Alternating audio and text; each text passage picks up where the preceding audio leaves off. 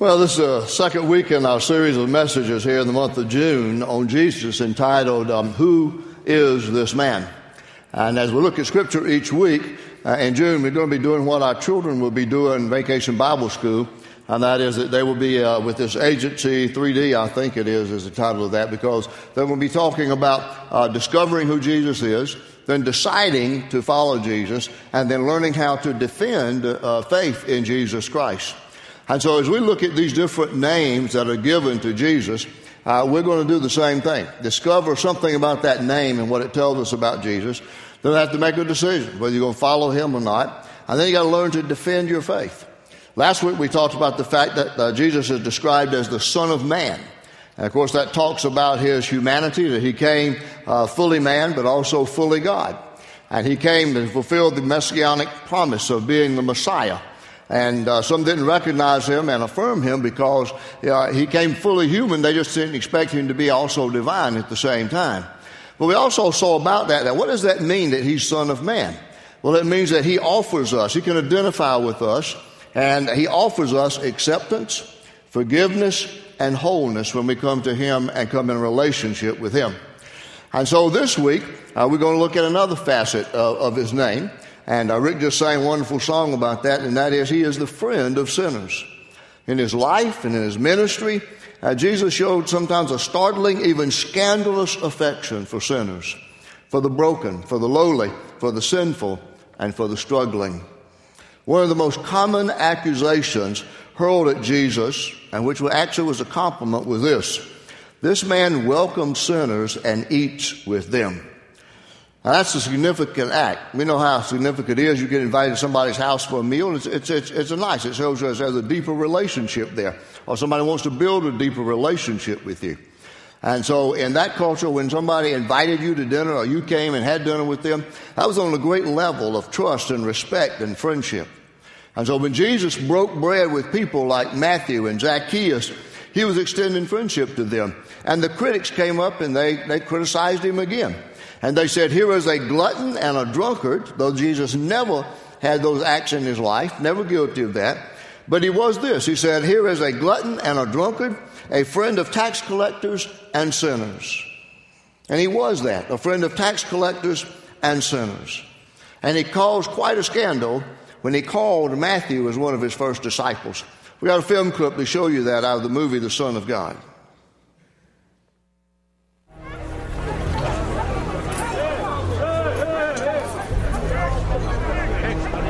We're all Jews. How can they live with themselves? Our own people working for Rome. These people make me sick. Collaborators. Let's move on.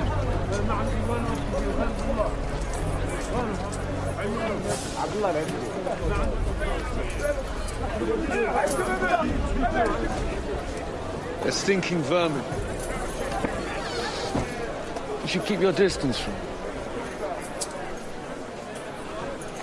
2 men went to the temple to pray. One a Pharisee, and the other one a tax collector. The Pharisee prayed, God, I thank you that I'm not like other men. Thieves, adulterers, or this tax collector.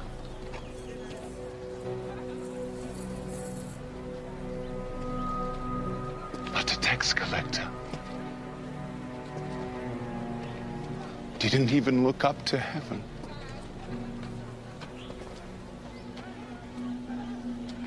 He said, God, have mercy on me. I'm a sinner.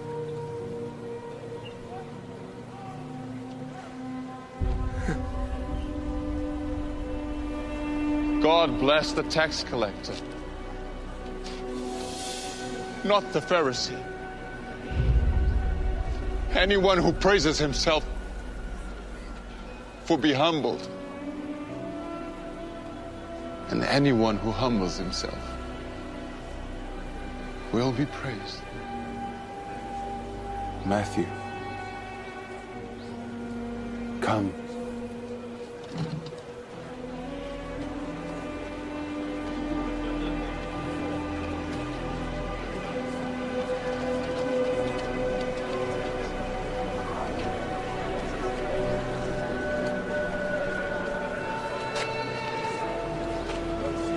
See? Now he even calls the sinners to follow him. One has to wonder of the sins committed by his other followers.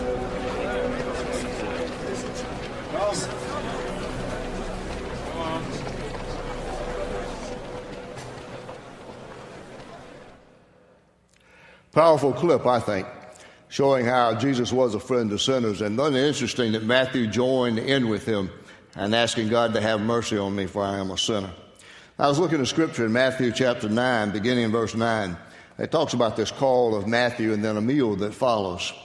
As Jesus went on from there, he saw a man named Matthew sitting at the tax collector's booth. "Follow me," he told him.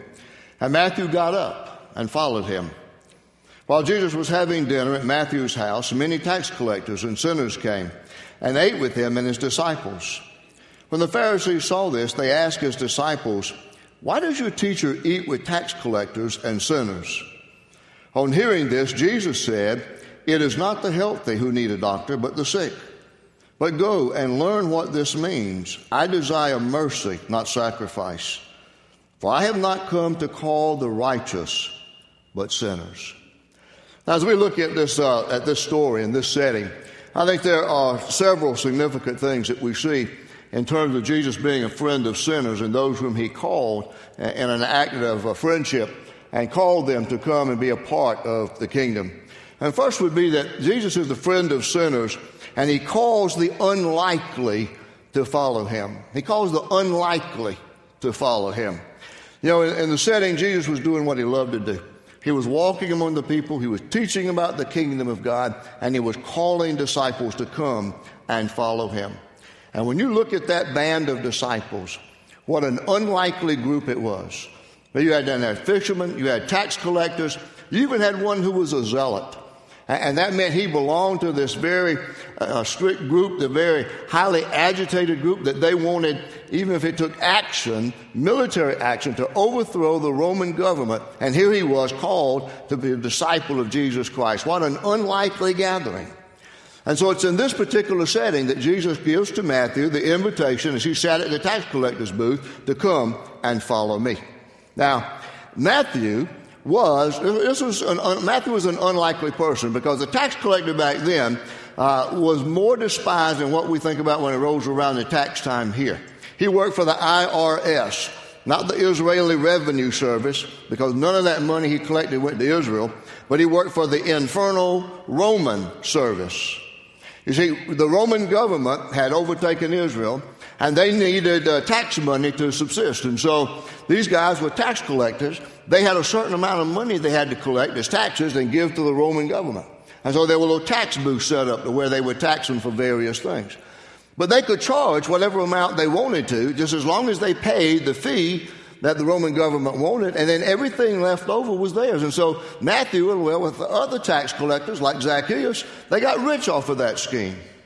And to make sure that the people paid their tax money while they sat there in a public place, there was always a Roman soldier right there to make sure that they paid.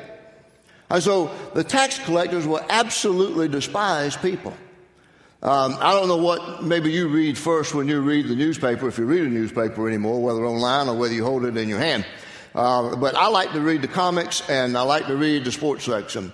And those are the first two things that I read. One of the comic strips that I follow is Hagar the Horrible, the Viking. Any of you follow Hagar the Horrible, the Viking? Yeah, I like that. So many times he has a tax collector come to his house to collect the taxes. And if you notice that, it's always a little guy, and he's got a little bag with him, but he's got a great big soldier with him and some kind of weapon. They're going to get that tax money. And nobody liked to see the tax collector come. In Jesus' day, nobody liked to see the tax collectors because they knew that they were getting robbed every time a tax collector took money from them. And isn't it so unlikely that this is the kind of man that Jesus would call to come and be one of his followers?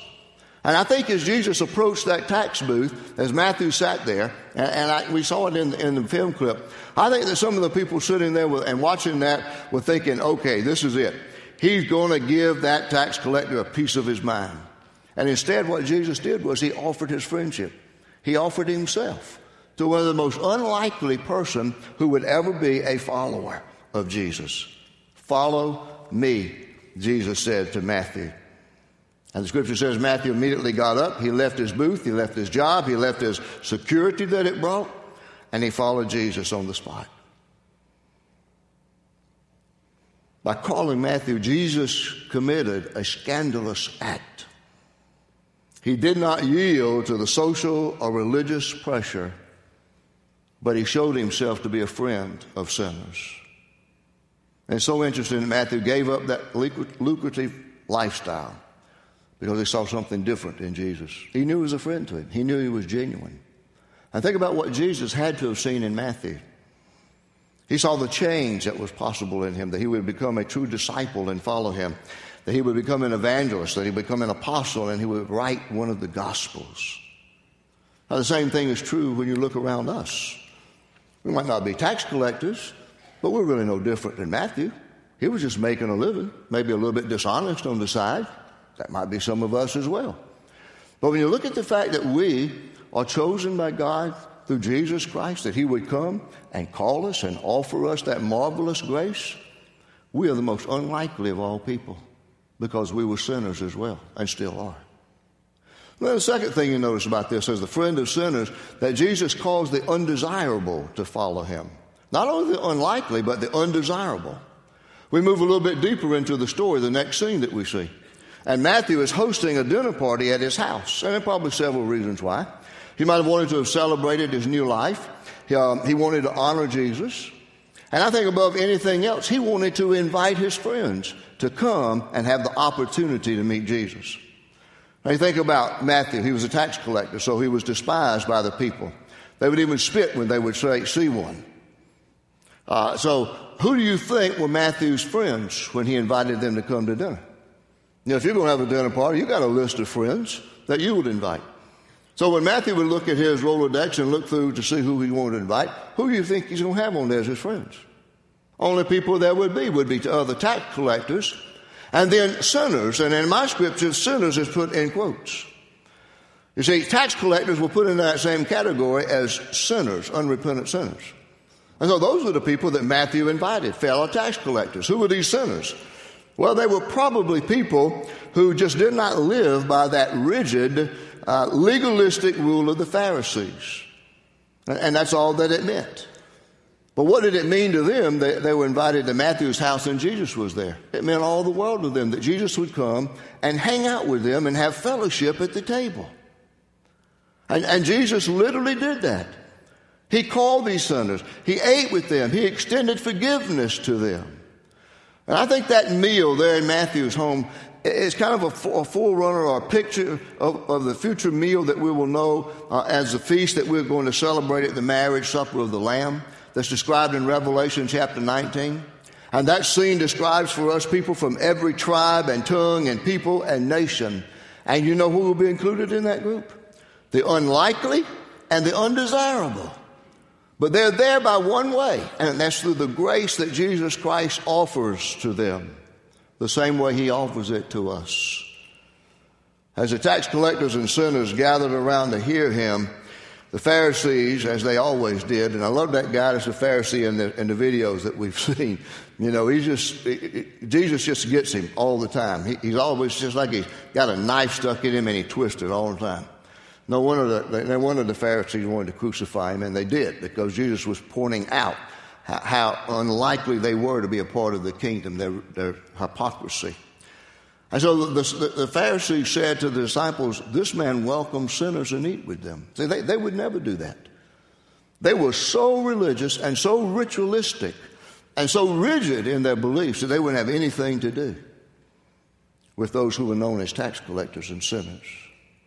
Now, when we think about that you got to look at it, that's a double-edged sword, because on one hand, you have the dilemma that says we as believers are to come out of the world and be separate. We're to be different than those people who are of the world and are not believers and have not confessed their sin and had a relationship with Jesus Christ.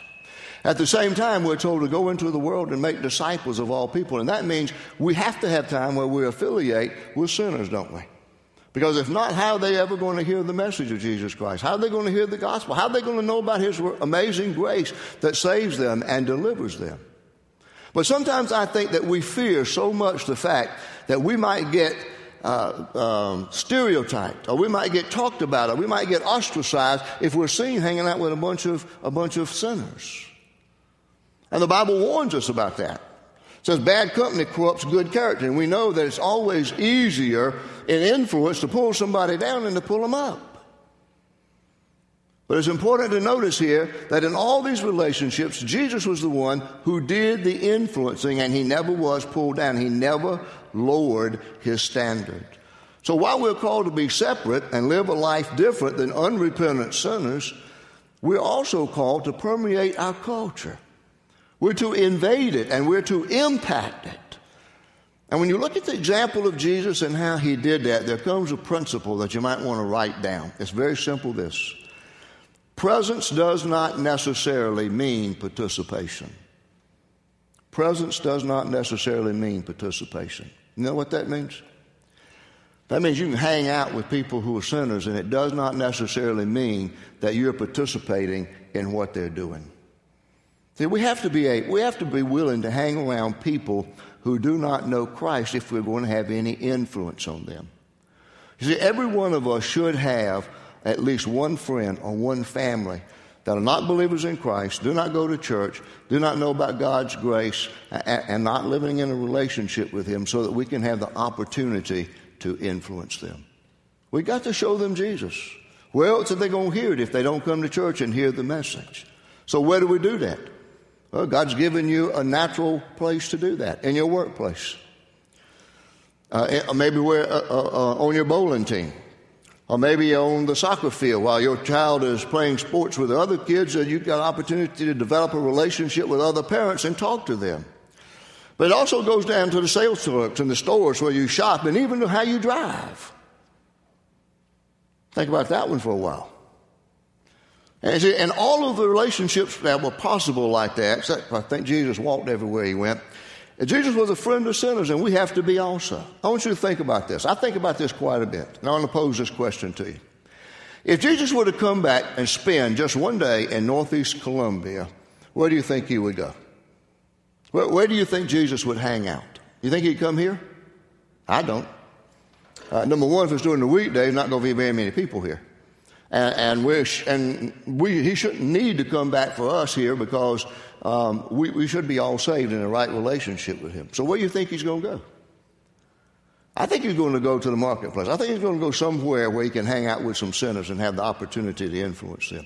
Every Sunday morning when I drive in, coming from Pontiac and coming in, as I'm facing the church on the right side of Two Knots Road, somewhere down near Champion Tire, there are two bars.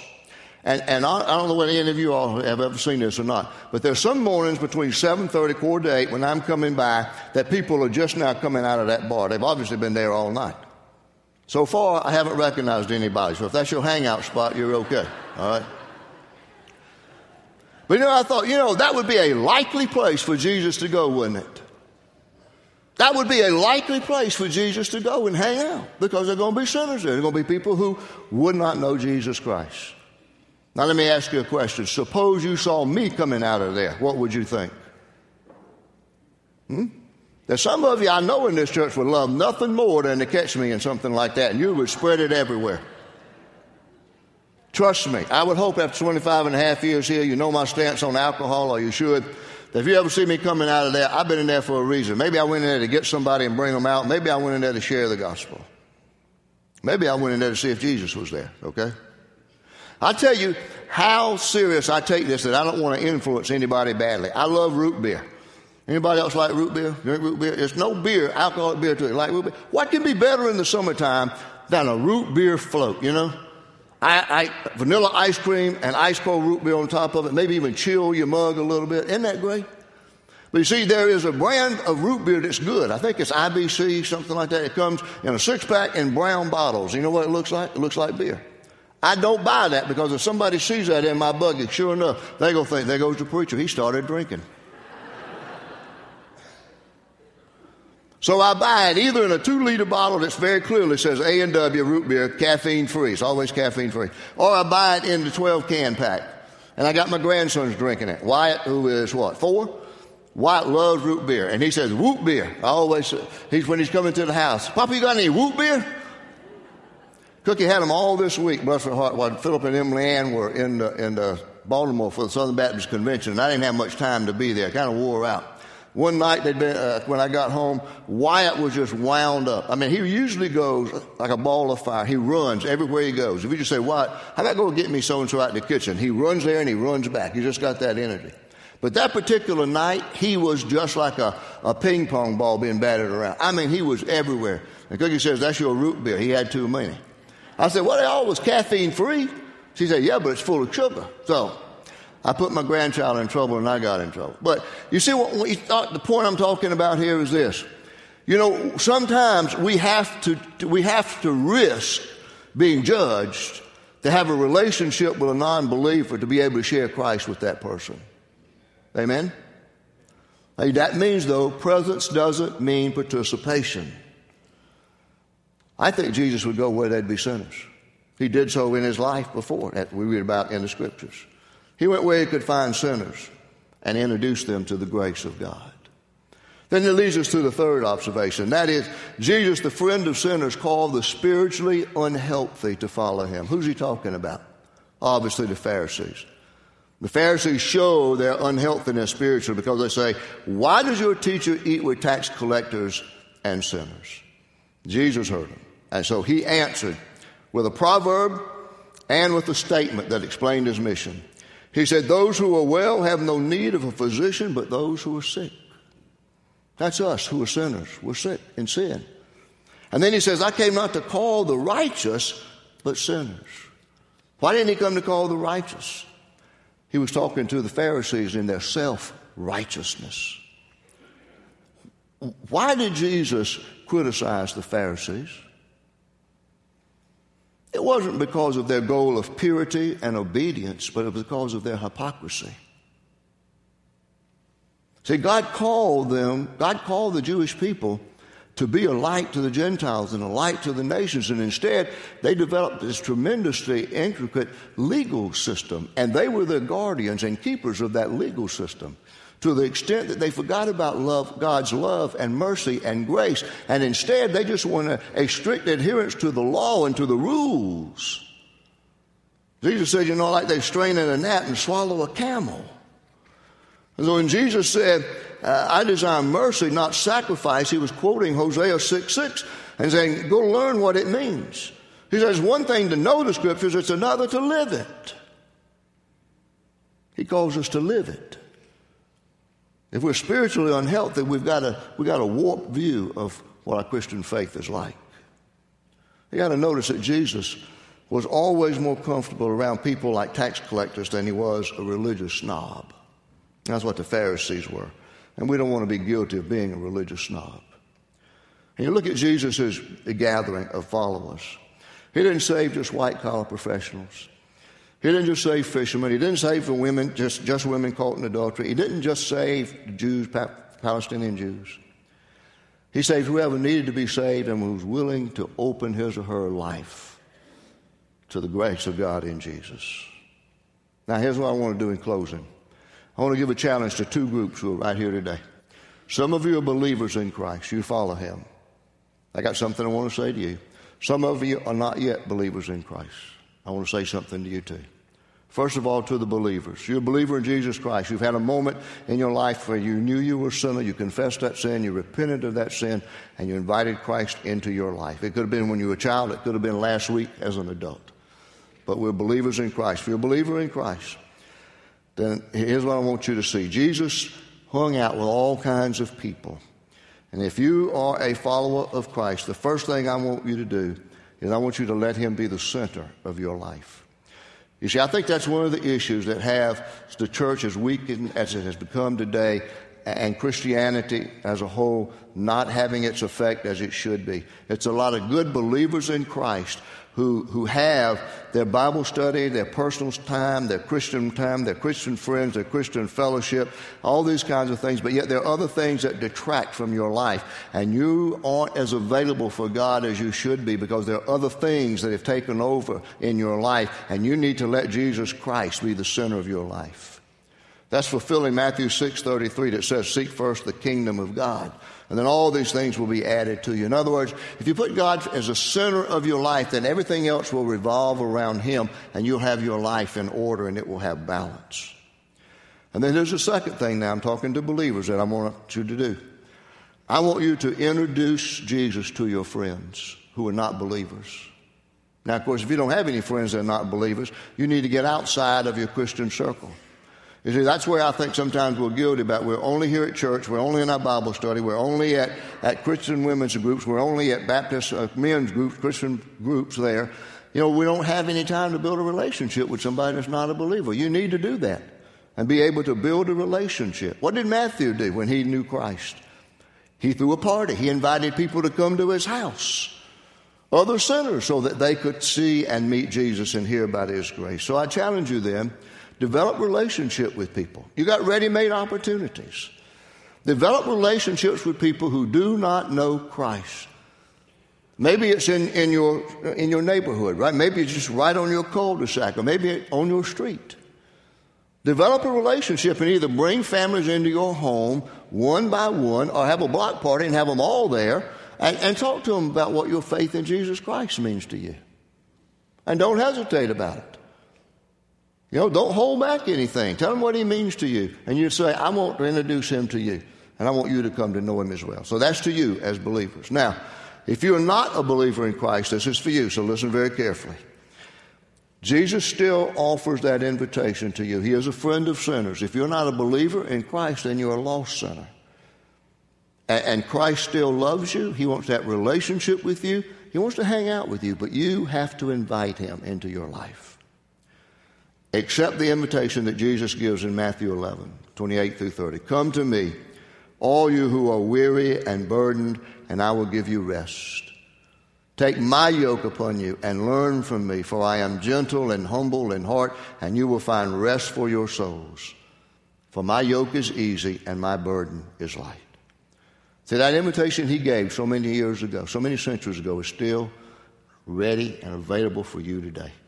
And so I want to say to you, if you're not a believer in Christ yet, if you haven't yet crossed over that line of faith, then you need to do that today. I want to ask you to do that. I want to ask you to seriously consider your relationship. Where are you? If you would die tonight, where would you spend eternity? So have you confessed your sins and asked Christ to come into your life and be the forgiver of your sins and the leader of your life? If you haven't done that, you're not prepared to die, but you're not prepared to live either.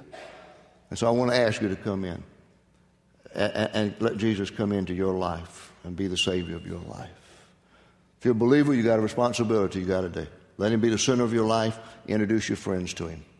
If you're not a believer, you got to come to Christ. Just as you are, come to Him. Let's pray. Father, we thank You for the Lord Jesus Christ, who is a friend of us. That means He's a friend of sinners. Father, thank You for teaching us from Your Word and through Your Holy Spirit as He whispers into our heart. Thank You for Your great mercy. Thank You for Your matchless grace. Thank You that Your righteousness becomes ours when we trust Jesus Christ as our Savior. And so I pray today that believers here will be strong about living out their faith, risking to develop relationships with those who do not know Christ. And then that there will be those who do not know Christ who will come to make a decision to accept Him today. That they will come to know Jesus as their friend, and that He will be with them forever, sticking closer than a brother. And that'll be a wonderful relationship there, to have a friend like Jesus Christ. And so, Father, it's through Your grace that we place our faith in Jesus as Savior and our friend. I pray it into His name. Amen.